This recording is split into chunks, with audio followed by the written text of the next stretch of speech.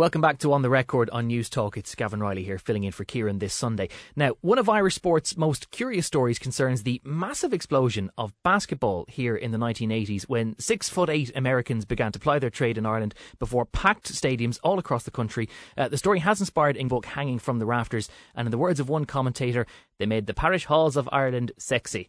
But how did it build so quickly, and how did it all come crashing down? Well, for another edition of Hidden Histories, we're joined as ever by Donald Fallon for another edition. Good afternoon, Donald. Good How are you? Here. Hanging from the Rafters, that's a great title for a book. It's a fabulous title. Second only to the book about the Irish showband scene, which is called Send Them Home Sweating. I think that's the finest book title in Irish history.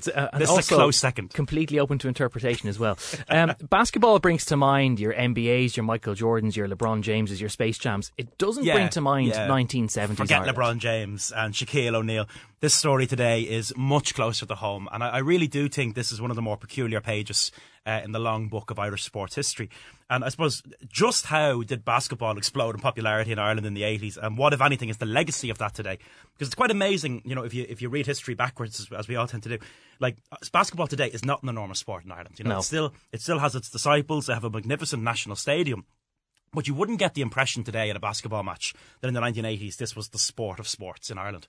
And this is in some ways an international story as well, because it was really the presence of these larger-than-life American players that drew massive crowds to games in Dublin, Cork, Belfast and other cities right across the island of Ireland.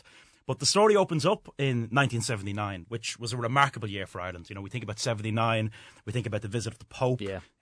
Haughey as Taoiseach, strikes everywhere. But a time of political turbulence. It's a story that does have one central character to it, though, isn't it? That there is kind of one person, one larger-than-life person who kick-started all this. Wonderful larger-than-life character, Paddy O'Connor, who only died earlier this year. He died back in May in Las Vegas. He was a basketball player in Killarney with St. Vincent's Club. And he was the man who had the idea. He recognised the potential of bringing American players to compete in Irish basketball. Because when you think about it, I mean, most young American basketball players, even brilliantly talented players, you could be the best player on your college team and never make it to the NBA. You could be in a basketball scholarship scheme in a leading university and never make it to the NBA. So the talent pool in America is absolutely enormous. And I think he realised this. And the argument that he made was that the skills of the Americans, and perhaps even the novelty of their presence here, would lead to increased attendances and interest in the sport.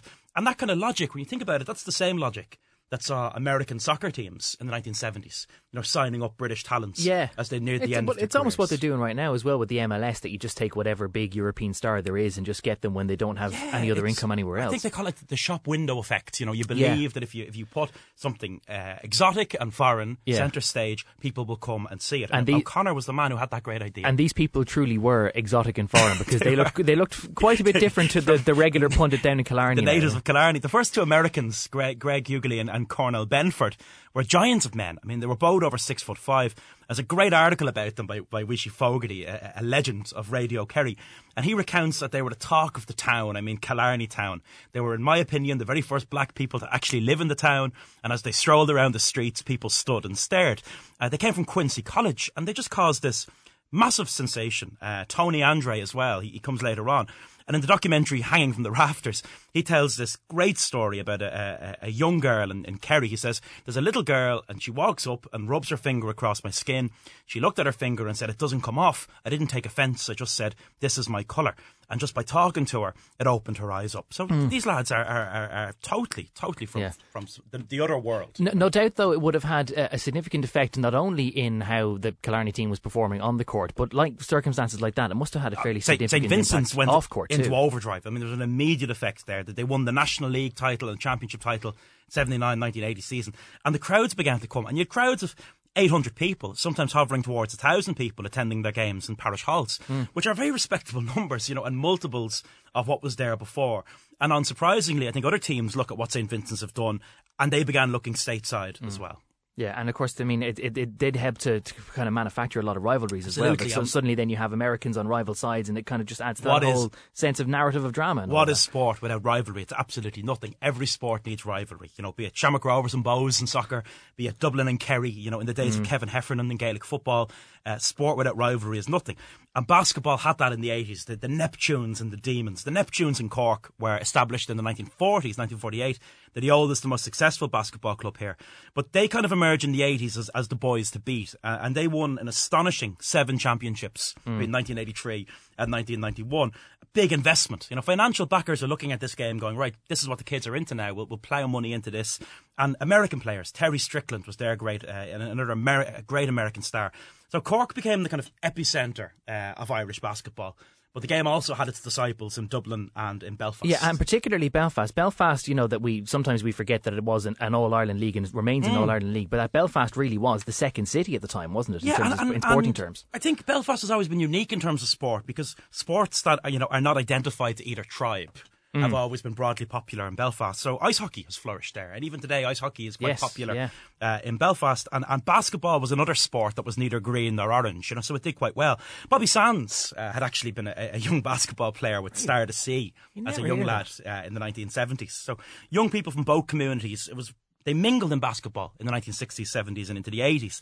And up there you had Sporting Belfast. They were a brilliant team. They had their own American marvel, Dan Trant. And his story is very sad, actually. One of the newspapers here, when they did an article a few years ago looking at where these American basketball players in Ireland ended up, Dan Trant, they discovered, actually lost his life in the 9/11 terrorist attack at the World Trade Centre. He worked for Cantor Fitzgerald.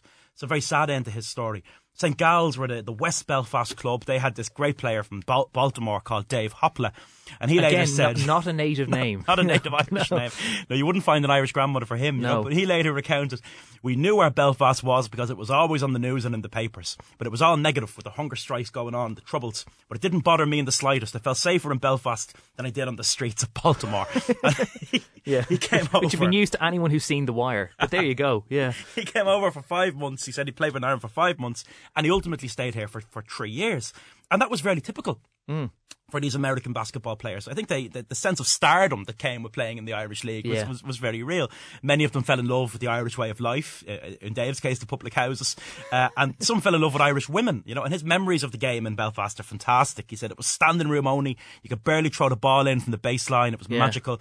And the same thing when we would go down and play in Dublin or Cork, and it was always jam-packed in Killarney. It was only a small place. They must have shut the town down when we played. You can understand the attraction for someone who's coming over who might not have been on the cusp of making it, and even if it is only a small league and it's not the elites, the idea of having little rammed halls like that. A star in a small pool is still a star. Absolutely. But we were talking about the big cities, and Belfast was the second city, but you'd think for any Irish sport that if you're having a conversation around two cities that Dublin would be one of the two cities, but Cork was the city that dominated. Why was that? Kieran Shannon, who wrote this magnificent book, I mean, he so beautifully talks about why Cork did so well, and he argues that in Cork they played a different game, and by the 80s they felt the difference was why they were winning leagues and press attention. They even had a term for it, dive on glass basketball.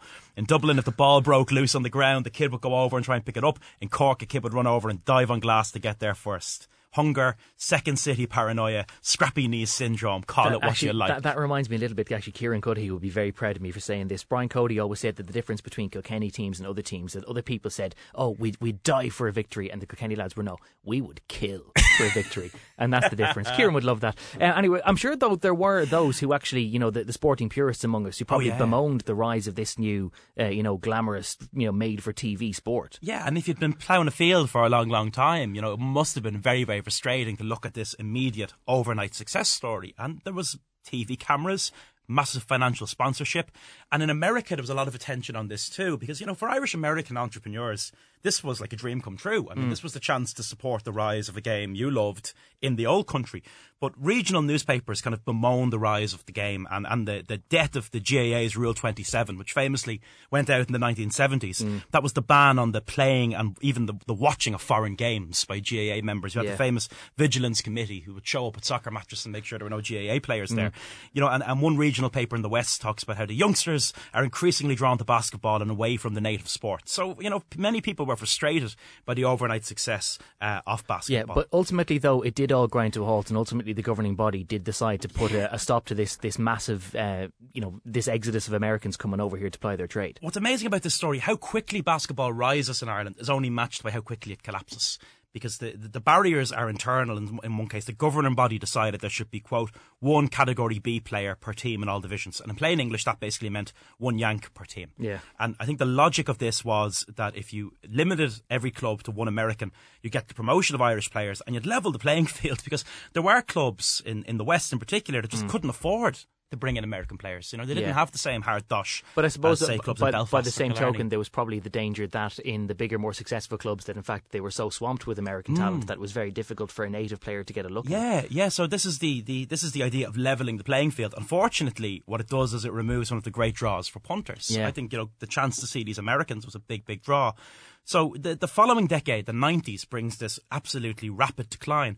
But if you look at the national, it's amazing that there is a national stadium for basketball. Yeah. Because think how many great sports in Ireland don't have national stadiums, and are still aspiring towards decent facilities, and how many great sports in Ireland have to share their stadiums. Yeah. So, I mean, it says something about how significant basketball was for that brief moment in time that they have such an extraordinary stadium. Yeah, but again, though, the sport has never been back to that zenith, even to the point where up till a couple of years ago, in fact, we had to wind down the national team for a couple of years because we couldn't afford to run it. And basketball is lucrative stuff. It's never been more lucrative than it is at the moment. Forbes recently said that in the NBA, the average team is worth a record $1.65 billion, 22% more than last year, and every team is worth at least $1 billion for the first time. There must still be, though, some of the little seeds that were planted there. There must be some little undercurrent of culture that was enriched by that whole glory days. There is, and on occasion, the Neptunes and the like can still draw those big crowds to finals in the stadium.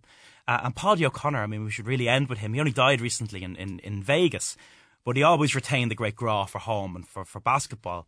And Kieran Shannon wrote of his last encounter with him a few years ago when he threatened to do it all again. He said, "I tell you, if I was back home now, I'd put an Irish team into Europe. We'd pay the guys, including Irish kids if they were up to the standard, and bring in the likes of Real Madrid. What's the biggest indoor stadium in Ireland? The Tree Arena. I guarantee you I'd fill that thing tomorrow morning." And wasn't it good to have a dream? We're going to have to leave it there. We're out of time. Donald, thank you very much. Donald Fallon, the author of the Come Here To Me blog and book, Volume 2. That is all we have time for on the show today. Big thank you to the production team, Roisin Davis and Stephen Jordan. Jojo Cardoza was on sound. Kieran Cuddihy is back next week. Off the Ball is on the way. Donald, did you know today is a holy day of obligation? September the 23rd. I didn't know that. It's the boss's birthday. Bruce Springsteen is 69 years old today. And to mark that and to mark the glory days of Irish basketball, here is a little bit of the boss. I'm Gavin Riley. Thanks very much for listening.